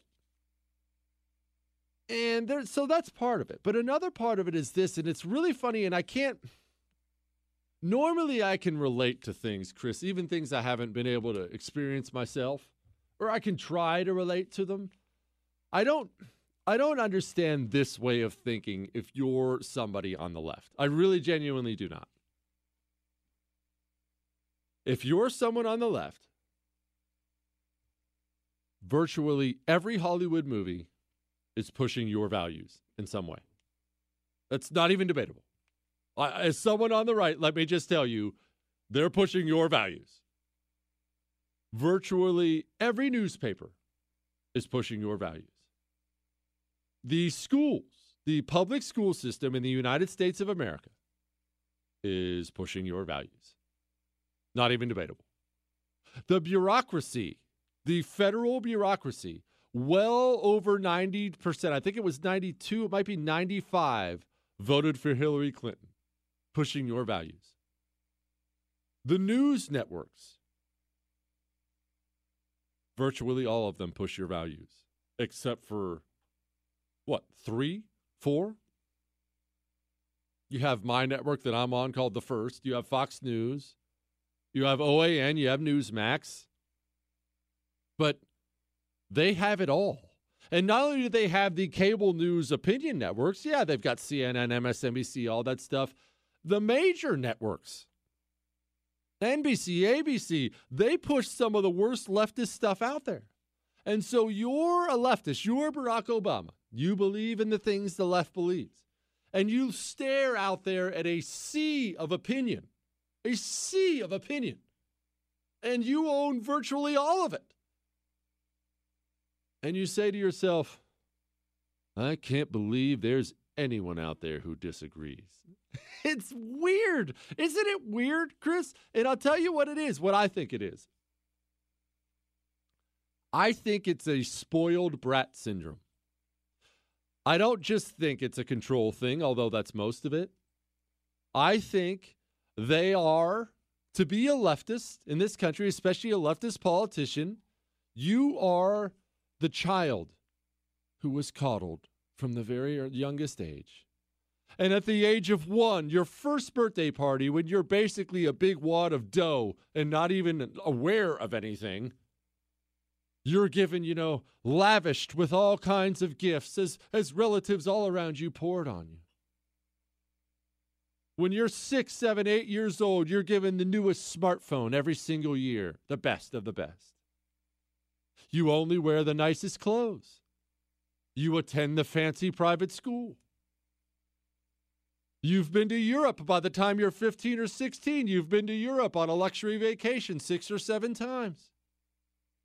Your first car after you got your driver's permit is a brand new Corvette. You live in a home. You also have a guest house and a pool. You've been to Disney World so many times, you asked your parents if you had to go the next time they went. And finally, you come across one person in your life who tells you, no, you can't have that. How many times have you seen that story play out with people you know, with people in your life? How does that go? That child freaks because they're conditioned. You get conditioned to things, don't you? From your earliest childhood. That's just, you get conditioned to things. I had so many people email me after I did that little brief show on the Mongols, that brief opening on the Mongols. I had so many people email me asking about, various things about them. And one of the things you need to understand when you're talking about these people who were just the best warriors ever and slaughtered everybody, and they could shoot a bird out of the sky on horseback at a full gallop and all these things. How could that happen? How could that happen? They had their children on horseback at the age of 3. 3. Could you even wrap your mind around that? Look, I'm not exactly, as you may imagine, an extremely protective parent. I want my kids to fall down and scrape their knee because I think it builds toughness and character. I would not have put my kid on a horse at the age of 3. Are you out of your freaking mind? I don't want him to die. Not in Mongol society. Up you go, son. Time to grow up. I'm sorry, what? I can't even speak yet. You want me? What? They were conditioned. You are conditioned for certain things. And when you're a leftist, most likely, your parents were leftists. So you grew up leftist stuff. You took off for your school, public school. America sucks, which, let's be honest, that's leftist stuff. Then you left to college, where you really got the finishing touches on how bad America sucks, and leftist stuff, and America's oppressive, and everything sucks. You leave there, you read the New York Times, you read the Washington Post, leftist stuff. You get home at night, you kick back, you put up your feet in your beanbag chair. What do you turn on? You turn on CNN. And then one day you look around and Fox News has the highest ratings? What are the... That's not even real. How can Fox News have the highest ratings? That's propaganda. It's shocking to you that something else even exists out there. It is. Do you want to know how leftists view the country? Well, here's United States Senator Chris Murphy talking about the coronavirus. The reason that we're in the crisis that we are today is not because of anything that China did. It's not because of anything the WHO did. It's because of what this president did. Not because of anything China did? I mean, come on. Not because of anything China did. And look, that's the reality of it. You've heard this all over the news time and time again. You've seen it in the press conferences Trump has to give with these people. You've heard Nancy Pelosi talk like that. You've heard senators talk like that. Not anything China did. That's what bugs me. I don't mind Democrat versus Republican. I don't mind left versus right. I very, very, very much mind blatant anti-American. And the truth of the matter is this: if the leftists in this country could punish one thing for this virus, it would be Donald Trump and it would not be China. What does that say? I know I'm not supposed to use words like anti-American because that's offensive to people. What am I supposed to think? Tell me what I'm supposed to think. China didn't do... Of course China did this. Of course China did this. I can disagree with a lot of the steps Trump has taken, but come on now. But don't worry, Chris. if Trump loses the next election, Joe Biden's going to take the reins. And I'm going to explain why that's a good thing here. Hang on.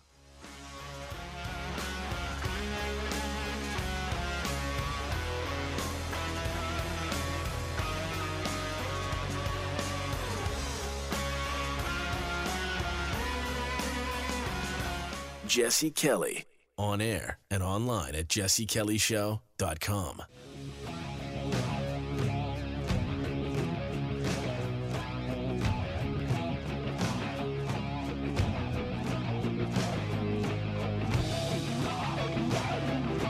Joe Biden. I'm sorry. Chris, stop. I've made it a goal to stop making fun of him, okay? I'm trying to stop making fun of him because it genuinely is really sad. But again, this entire year, I feel like is the most out-of-body experience I've ever had in my entire life. We have put 30 million people on unemployment or close to it over a virus that's killed 25,000. We're about to nominate as a nation for one of our two major parties a man with very, very clear mental degeneration. And people talk about it, kind of, but they kind of don't. And they just act as if he's a normal candidate while at the same time saying things like, this is the most important vice presidential pick ever. Well, expand on that a little bit, please. Why is Joe Biden's vice presidential pick so important?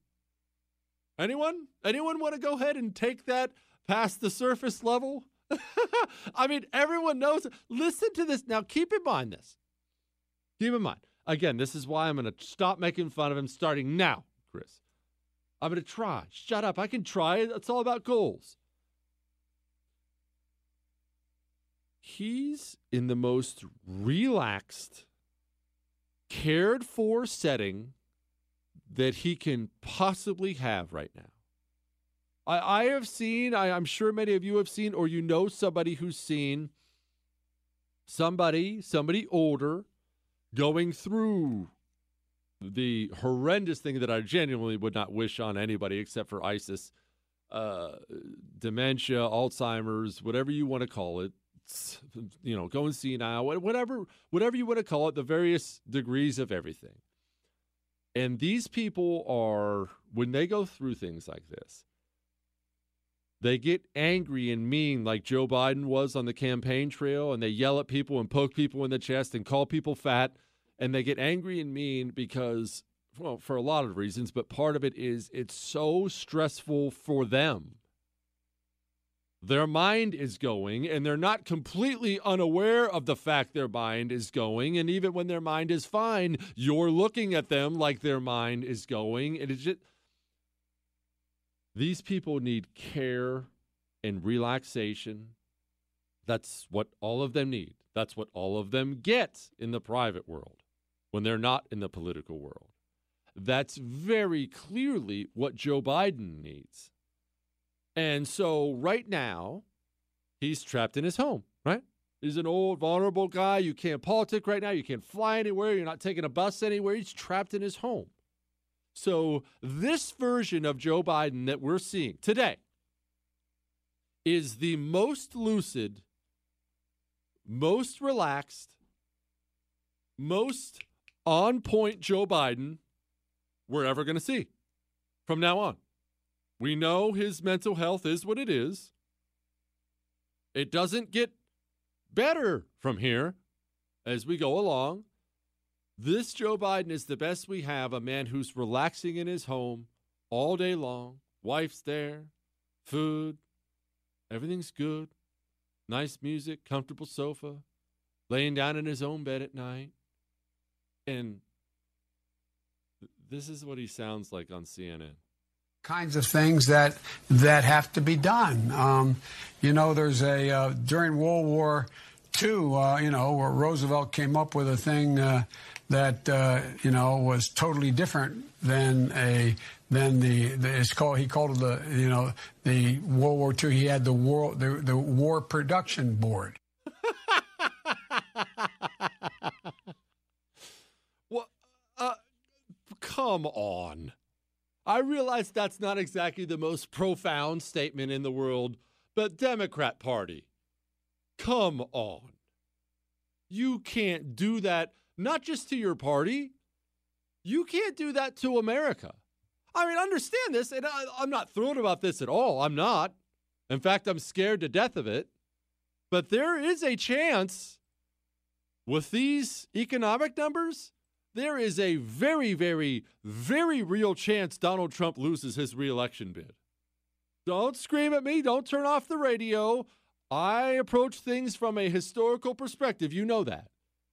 And history says an economy in shape like this doesn't get you reelected. I'm not saying it's right. I'm not saying it's fair. But when people are struggling, when you have 30 million people looking for work and they can't pay the bills, and they start looking eventually to blame someone. And you can do that thing I know you're doing right now, that they shouldn't be blaming Trump. They can't. We're not talking about what should be. That's what your mommy tells you. I'm not your mommy. Remember, this is your daddy's show. I'm telling you the reality of life. The reality of life is Donald Trump won the presidency last time by 50,000 votes. Not 50 million, not 5 million, not 500,000. 50,000 votes is the difference between President Donald Trump and President Hillary Clinton. Do you think 30 million people unemployed might change 50,000 votes the other way? I'm not trying to bring you down. I'm not. It's Friday. Let's be honest about the conditions on the ground here. Donald Trump's approval ratings are starting to tick down. Joe Biden, I realize all the polls were wrong last time, and I believe this are wrong as well, but Joe Biden's up in every single national poll right now. Every one of them. And again, this man is Joe Biden.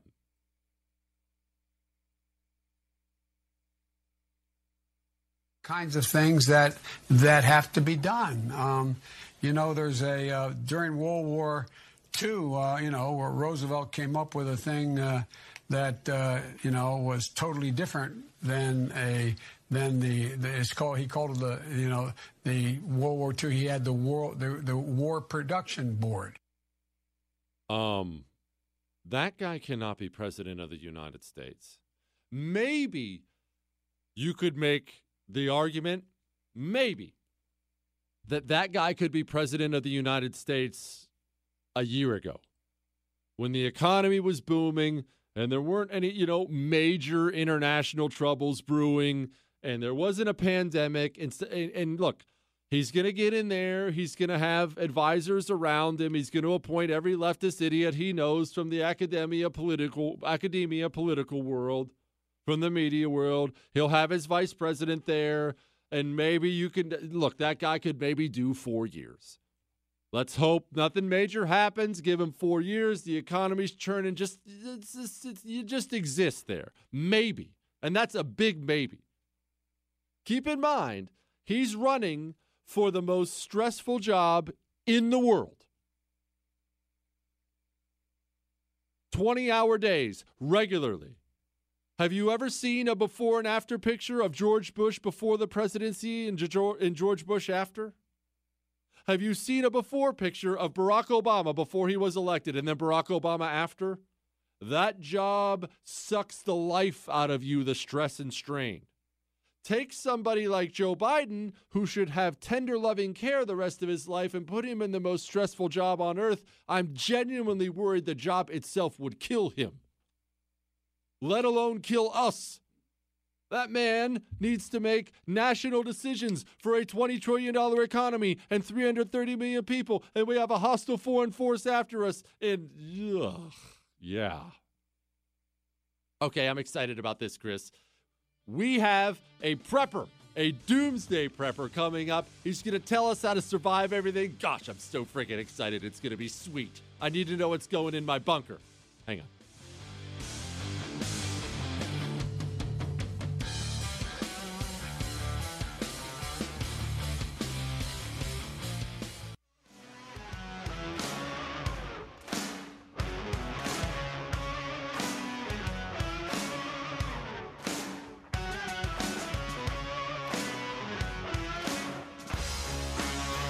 Joining me now, I don't want to waste a second before I bring him in because I have been wanting this for a while. Good job, producer Chris, for getting him on. Is Jim Cobb of DoomsdayPrepConsultants.com. The dude has written about 9,000 books. He's been featured nationally. And Jim, I need to know where I get my bunker, how I should build my bunker, and what I need in my bunker. Well, I'll be honest with you. Bunkers are they're far down on the list in terms of priorities when it comes to being prepared for emergencies, okay? Okay. Reason being, number one, they're expensive. And number two, the odds of a disaster happening to such a degree that you need to be in a bunker is fairly remote compared to the run-of-the-mill types of disasters that happen all the time. Okay. What I like to tell people is to, ramp up. Start small and work your way towards the bigger goals. Don't try to, do it all at once. For example, when we talk about emergency food, a lot of people, their instinct is to hop online and try to find a pallet's worth of MREs or freeze-dried food, something like that they can just buy in one fell swoop. Well, I know you have experience with MREs. Mm-hmm. Do you enjoy living on those for a week at a time? No, I do not. No, I certainly do not. I'm so thrilled to hear that there's a different answer. I mean, I tell you what, that's one way to solve the toilet paper shortage problem. Okay. It's so criminally true. I told this story on the air the other day, Jim, that that is not, it's no solution for your insides, let me tell you. No. Okay. What I tell people is eat what you or store what you eat what you store, okay?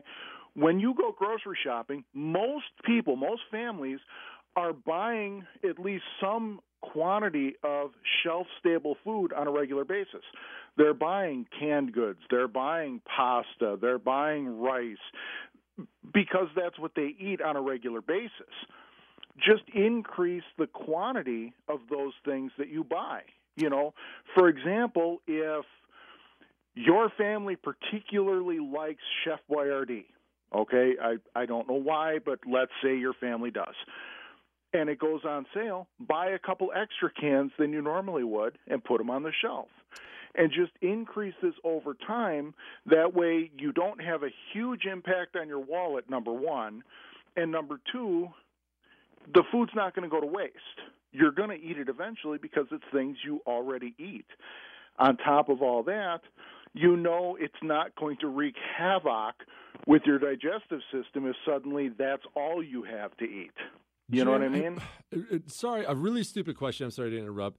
Where do you keep it? I'm assuming you have quite a store. Do you have a shed out back? You've already burst my bunker dreams. So where do you keep where do you keep your food, and how much of it do you keep per person?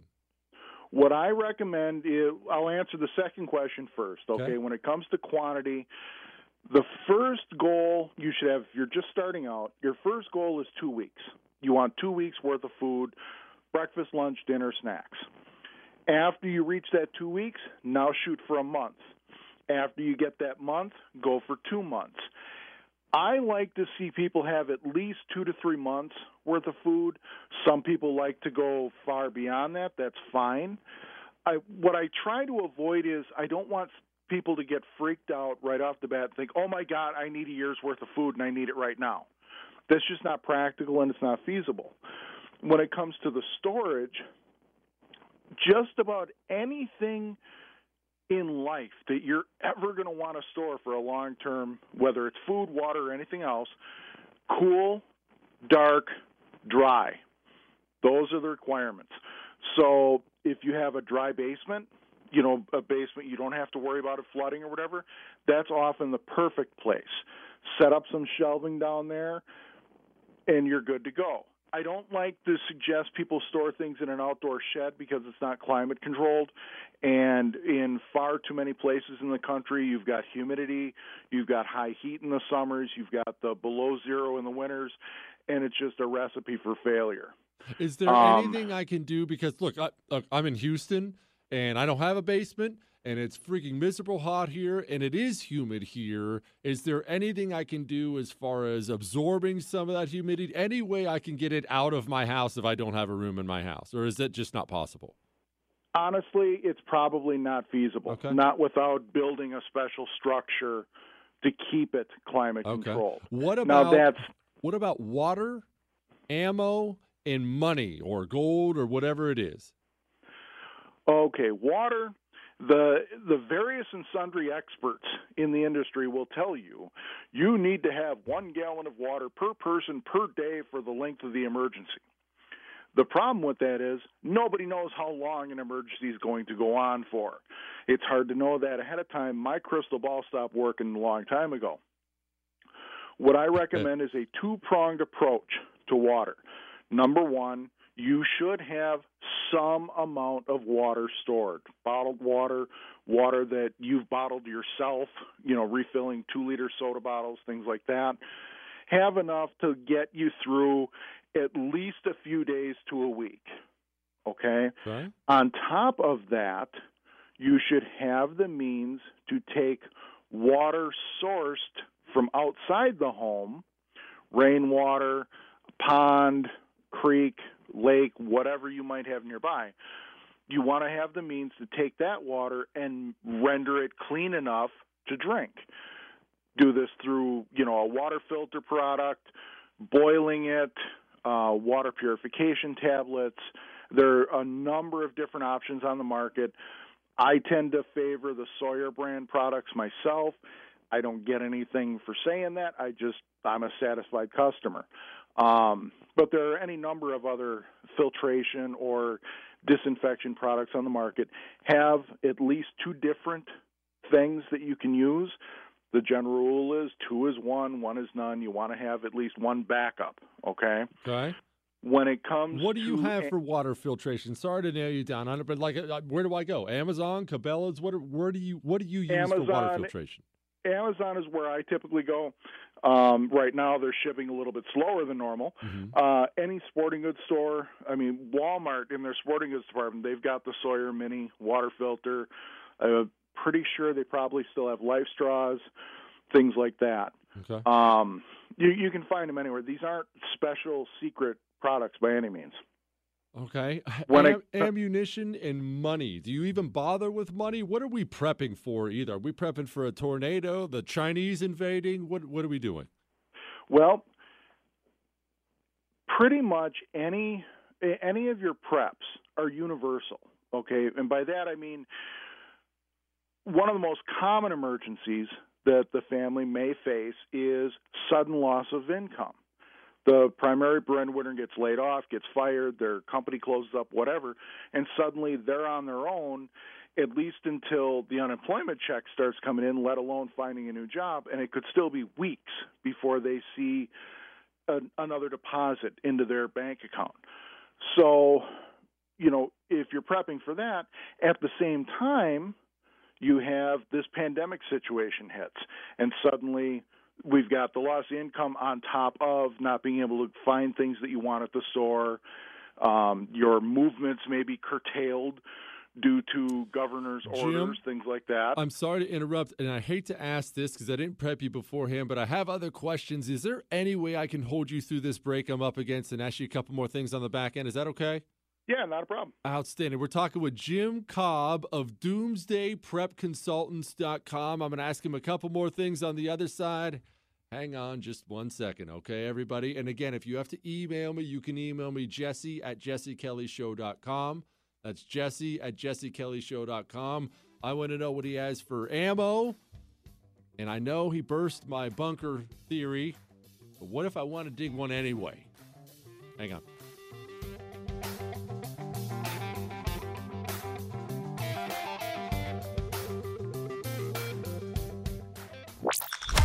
Feeling a little stocky? Follow, like, and subscribe on social at Jesse Kelly DC.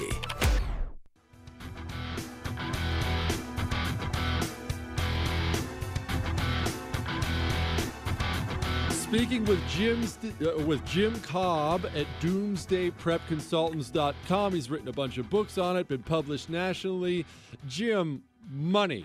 I understand that it's doomsday, so you may not need actual dollar bills. Do you keep gold, silver? Do you keep dollar bills? What do you do for money?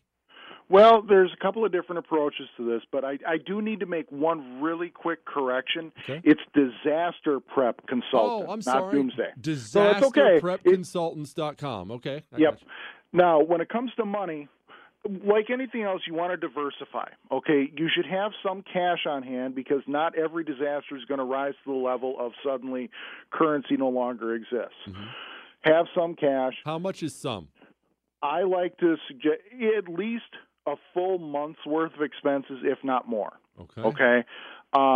When it comes to precious metals, honestly, I'm kind of conflicted on that because, number one, yes, precious metals hold their value pretty consistently. But at the same time, you need to find somebody who's willing to take them in place of currency. And while some people are really adept and they'll recognize, gold or silver right off, you're going to have people who they don't deal with it on a regular basis, and they're going to be reluctant because they don't know for sure, is this genuine, is this real, that kind of a thing. So that's why I say diversify. Have some regular cash, have a little bit in precious metals, and if you want to go this far, you might think about barter items as well. And this isn't something that I would suggest people invest a whole ton of their resources into, but there are things that are likely to hold higher value after a disaster. It sounds ridiculous, but toilet paper, tobacco, alcohol, things like that, things that you're probably going to use anyway, but if you have a little bit extra, that way you can trade it off if you need to, that kind of an approach. What do you do for, and I realize we might be getting a little, too deep in the weeds with some of this stuff, but I'm enjoying it, so I'm not going to stop. What do you do for fuel or power? I mean, are we even planning for something like that? There is no more power grid or something. Do you have a generator? Do you have 5? Do you have a big fuel tank? Do you have nothing? Well, again, you want to have different options. A generator is great to have, but they're noisy. Okay, so you got to take the good with the bad. You can power a lot of things in your house, but the entire neighborhood's going to know you're doing it. Solar panels are a great option. There is, a pretty substantial outlay of cash at the outset, but you're going to earn that back over time later. With fuel, obviously you're going to want to use fuel stabilizers, and even that's not going to last forever. Okay, but the flip side of this is, the odds of a disaster happening that is so severe that we don't ever recover from it in our lifetimes is almost ridiculously remote. Society has a way of bouncing back, okay? So as long as you're able to, if you want to take the extreme long-term view, as long as you're able to fend for yourself for a year, you're probably going to be just fine. Okay. Speaking of fending for yourself for a year, ammunition. I know that's a bit of a hardcore question, but I want to know, do you have 10 weapons set aside with 10,000 rounds each? Do you have one? Do you have none? How do you approach something like that? I tell people if you're going to explore firearms, okay, number one, you should have at least one rifle and one handgun for each member of your family. Okay? Preferably more than one. Because if, something malfunctions, you want to be able to repair it, things like that. You want to have spare parts, okay? For ammunition, that's really, really a judgment call. Now, if we take a practical approach to this, odds are you're not going to need 10,000 rounds of anything, okay? Mm-hmm. Even if you're counting in regular range time, okay? But ammunition is kind of a security blanket for us. Mm-hmm. Is there ever really, truly enough? Probably not. No. Okay, for some people, they're constantly acquiring it and they're using it because they're going to the range, they're practicing, which is obviously something that has to happen on a regular basis. Marksmanship and accuracy and just overall firearms use, it's a very perishable skill. Okay, yeah, it's not something that you can just, once a year spend an hour plinking at tin cans and call it good. Jim Cobb, go read his stuff. Completely fascinating. Thank you for giving us so much time today. Again, it's disasterprepconsultants.com. Jim, anything you want people to do before I send you off? Get better prepared. Okay. I know it sounds cliche, but take the time to do it. You'll thank me later.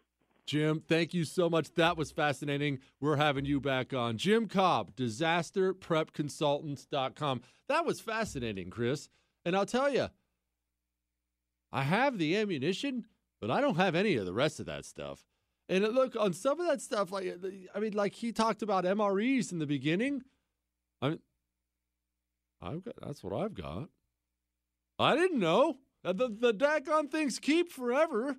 I didn't know, but that was pretty fascinating. No, buy a couple extra cans. You're fine. All right. Now, I have a couple more things. One, you can email me, jesse@jessekellyshow.com. No, I cannot possibly respond to all of them. Yes, you send it, I will read it. I read every single one of them. jesse@jessekellyshow.com. Just fire away. I should clarify something. If you send me a college thesis that is multiple pages long, I will read it in more of a browsing way. Brevity, people. Brevity. Hang on one second.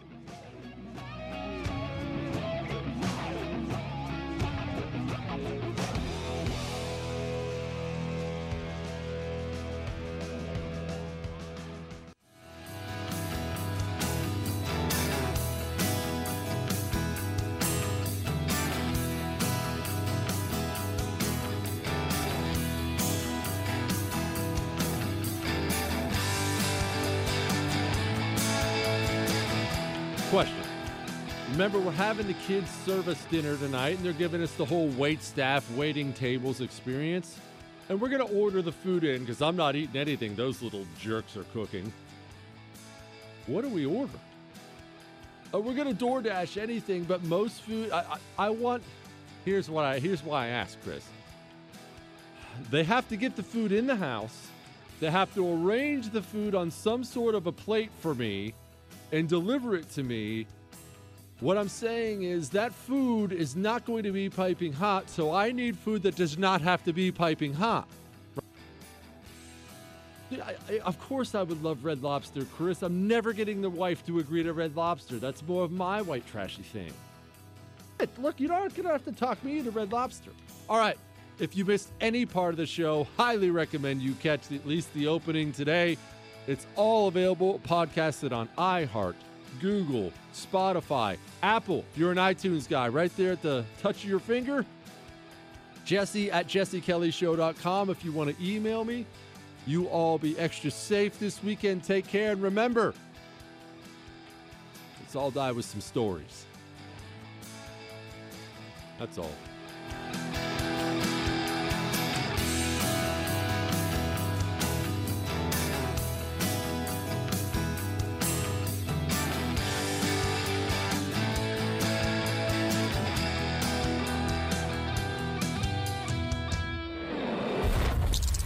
The Jesse Kelly Show. On the Jordan Harbinger Show, you'll hear amazing stories from people that have lived them, from spies to CEOs, even an undercover agent who infiltrated the Gambino crime family. You're about to hear a preview of the Jordan Harbinger Show with Jack Garcia, who did just that. My career was 24 out of 26 years was solely dedicated working undercover. Now I walk in, I'm in the bar.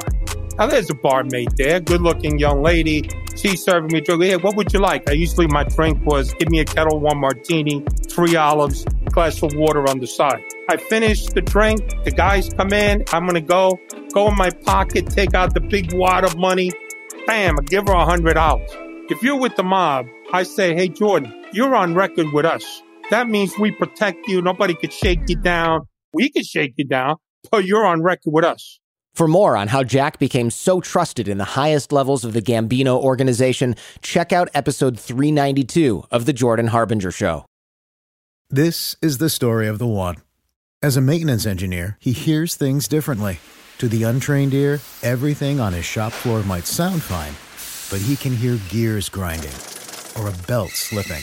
So he steps in to fix the problem at hand before it gets out of hand. And he knows Grainger's got the right product he needs to get the job done, which is music to his ears. Call, click Grainger.com, or just stop by. Grainger, for the ones who get it done. I'm Saleha Mohsin, and I've covered economic policy for years and reported on how it impacts people across the United States. In 2016, I saw how voters were leaning towards Trump and how so many Americans felt misunderstood by Washington. So I started The Big Take DC. We dig into how money, politics, and power shape government and the consequences for voters. With new episodes every Thursday, you can listen to The Big Take DC on the iHeartRadio app, Apple Podcasts, or wherever you get your podcasts. The Big Take from Bloomberg News brings you what's shaping the world's economies with the smartest and best-informed business reporters around the world. We cover the stories behind what's moving money and markets, and help you understand what's happening, what it means, and why it matters every afternoon. I'm Sarah Holder. I'm Saleha Mohsin.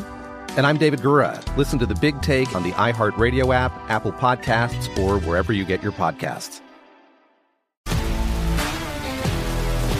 If you love sports and true crime, then there's a new podcast from executive producer Dan Patrick and hosted by me, Jay Harris, that you won't want to miss. Playing Dirty: Sports Scandals.